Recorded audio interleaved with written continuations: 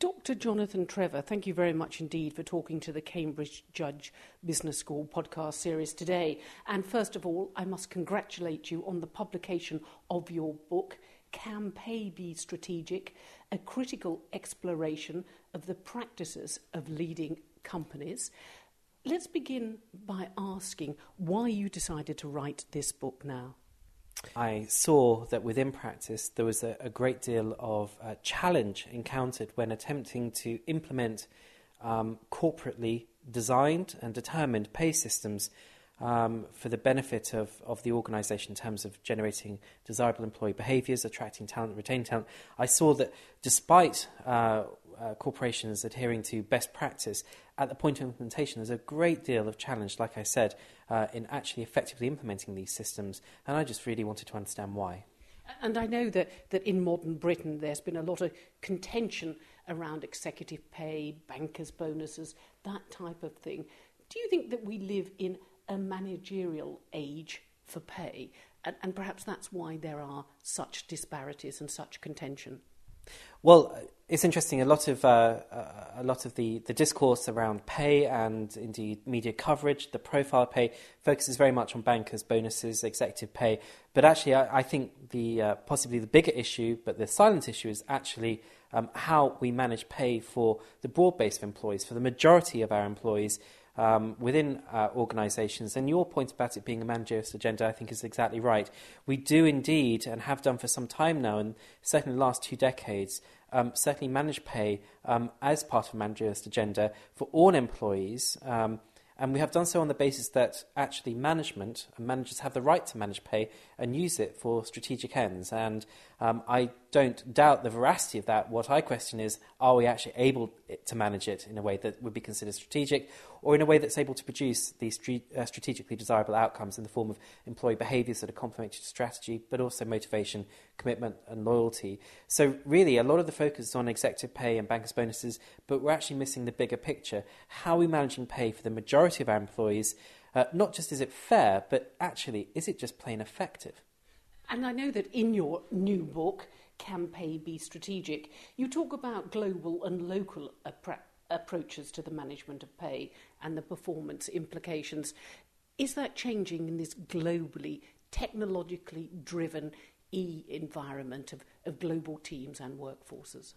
Well, it's an absolutely excellent question. And again, coming back to this issue of managerially determined pay, particularly pay determined by management in the absence of, for example, regulation, other forms of constraints such as trade union representation, or indeed any sense of collective determination, but rather managerially determined pay on an individual basis, or rather via an individual contract of employment, which is, of course, the standard norm for all of us, and certainly everybody that will be listening to this podcast, no doubt.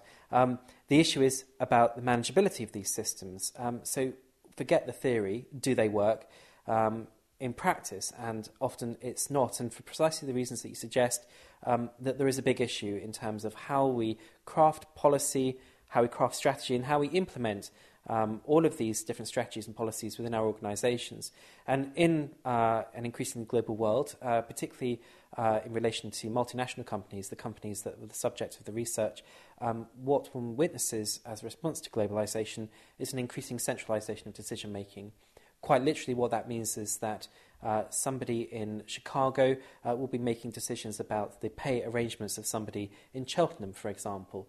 And that poses all sorts of issues, not least of which, are those pay systems fit for purpose? And Bonnie, the answer is no, they're not. So can you reveal any trade secrets to us here in the Cambridge Judge Business School podcast series? Can you tell us about those leading companies and the different approaches they've adopted to the global local problem? Well, I won't identify any specific company, I'm sorry to say, but for that you'll have to read the book. But what I can say is that you can identify a number of common themes across all of the companies, but also different approaches as to how to manage pay. And what's very interesting is the variation between companies in terms of their approach, and they can really be classified in 2 respects. Those companies which centrally determine pay at the corporate headquarters, and those which devolve responsibility for pay determination out to line managers. And what's experienced are 2 very different outcomes, despite the fact that actually they all embrace this notion of performance-based pay. They all embrace this notion of competition between employees. They all embrace this notion of a culture that's pervasive around encouraging commitment and loyalty to the managerialist agenda of the corporation, ultimately in the interest of shareholder. And so you really have these two separate categories of company, and what's very interesting for me as a researcher is that actually, contrary to what one might think, one experiences the greatest degree of dysfunctionality in cases where actually pay is centrally determined. So it really seems to be this. The more centralised pay determination, which is to say the more disconnected it is from the point of implementation, from the point of the organisation where actually there is a close interaction to customer, is where it seemingly goes most wrong. And the tensions that result from that, the dysfunctionalities, as I say, are profound, to the degree that arguably companies aren't getting pay right, i.e. they're managing pay in such a way as to produce positive outcomes in the form of employee behaviours, commitment, loyalty. They're actually getting it wrong. They're disengaging employees, demotivating their employees, disenfranchising their employees, alienating their employees in many cases, all to the detriment of customer, all to the detriment of the business overall. And is that what you refer to in the book, Can Pay Be Strategic, the limits of systems thinking? That's what we call it, isn't it? Indeed, absolutely, and that's a really excellent point.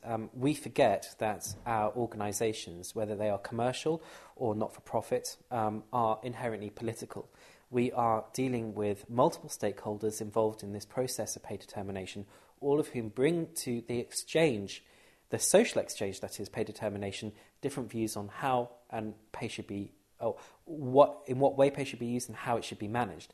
And what's I think very interesting is in cases where pay determination is centralised, largely you have one view overriding those of the others, and clearly that doesn't work very well. What we see is a clear distinction between organisations pursuing a unitarist agenda and those pursuing a pluralist agenda. Pluralism accepts that there are divergent views and interests and seeks to reconcile them in a collaborative and collegial manner. In unitarist organisations, it's actually much more prescriptive, much more centralised, much more one-size-fits-all, a standardised approach with one stakeholder group, i.e. senior management, typically overriding the views of others. And you know what? Whilst that may have intuitive appeal, that may fit with our systems thinking approach, it simply doesn't work, particularly when you're trying to manage scale and complexity of the sorts of organisations that we're talking about. All large, complex multinationals operating in a very fast-paced environment.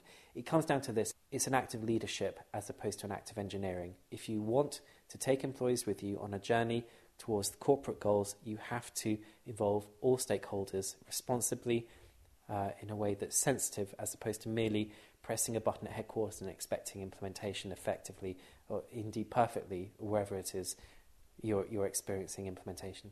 And so that will, of course, affect profitability, marketing, the bottom line too, because it's about employee motivation. And we all know what's happened in terms of the trade union movement globally.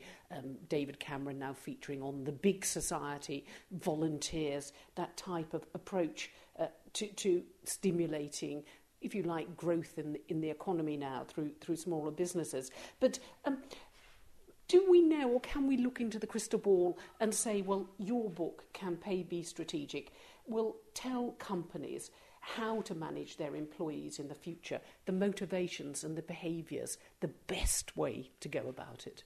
Well, I don't think I have the best way to go about it. In fact, mine's more of a plea than it is a prescription.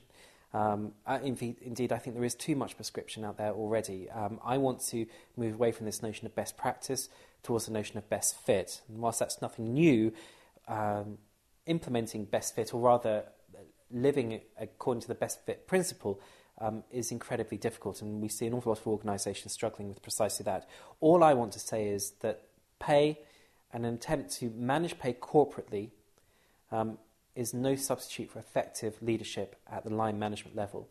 The reasons why people leave organisations aren't typically because of their pay. The reason why people work hard in organisations isn't typically because of their pay. It's because of the quality of their relationship with their immediate boss, their manager, the person who inspires them on a day-to-day basis to get up out of bed, come in work, fired up, and to want to perform, not for any sense of pecuniary self-interest, but because they identify with the mission, with the values, and they want to exhibit discretionary effort towards those ends. And do you think that your case is proven by, if you take the headlines for the past week, they've been about WikiLeaks, Wikipedia, these big global organisations actually being run by gifted volunteers who come in and lend a hand. They're not influenced by pay at all, but by commitment, like minds, similar goals. Do you think perhaps your book, Can Pay Be Strategic, is timely? I think it is timely in two respects. One, it points out to the limitations of applying systems thinking to the management of pay, and in particular this notion that pay is one part of a value chain that can be managed in a top-down fashion. That is to say, somebody makes a decision in Chicago which will elicit an effect in Cheltenham and, with little or no disconnection or consideration given to the political issues that are organisations inherently in between. The second thing is, what is the role of pay in the 21st century in the context of post-bureaucratisation, of big society, of localism, of increasing transparency? Something like WikiLeaks, for me, absolutely blows up the old order and creates a new order. It gives transparency and information to individuals who will make up their minds on their own, and it becomes then an issue about collective wisdom.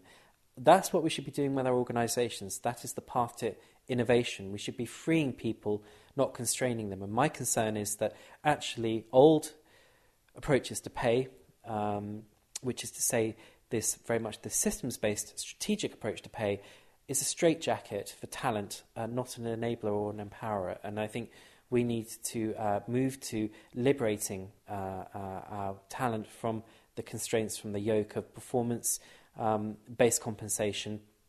And I think we best do that by actually removing it as an obstacle to collaboration and to coexistence between groups. We need to just simply become a bit old school. We need to get back to what we've always done well, which is just simply managing people well on a day-to-day basis, creating meaning in people's work.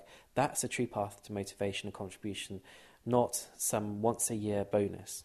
Well, it seems your book, Jonathan, has already come to pass. Congratulations on Can Pay Be Strategic, a critical exploration of the practices of leading companies, from the Cambridge Judge Business School podcast series today. I've enjoyed it very much. Thank you, Bonnie. Thanks very much.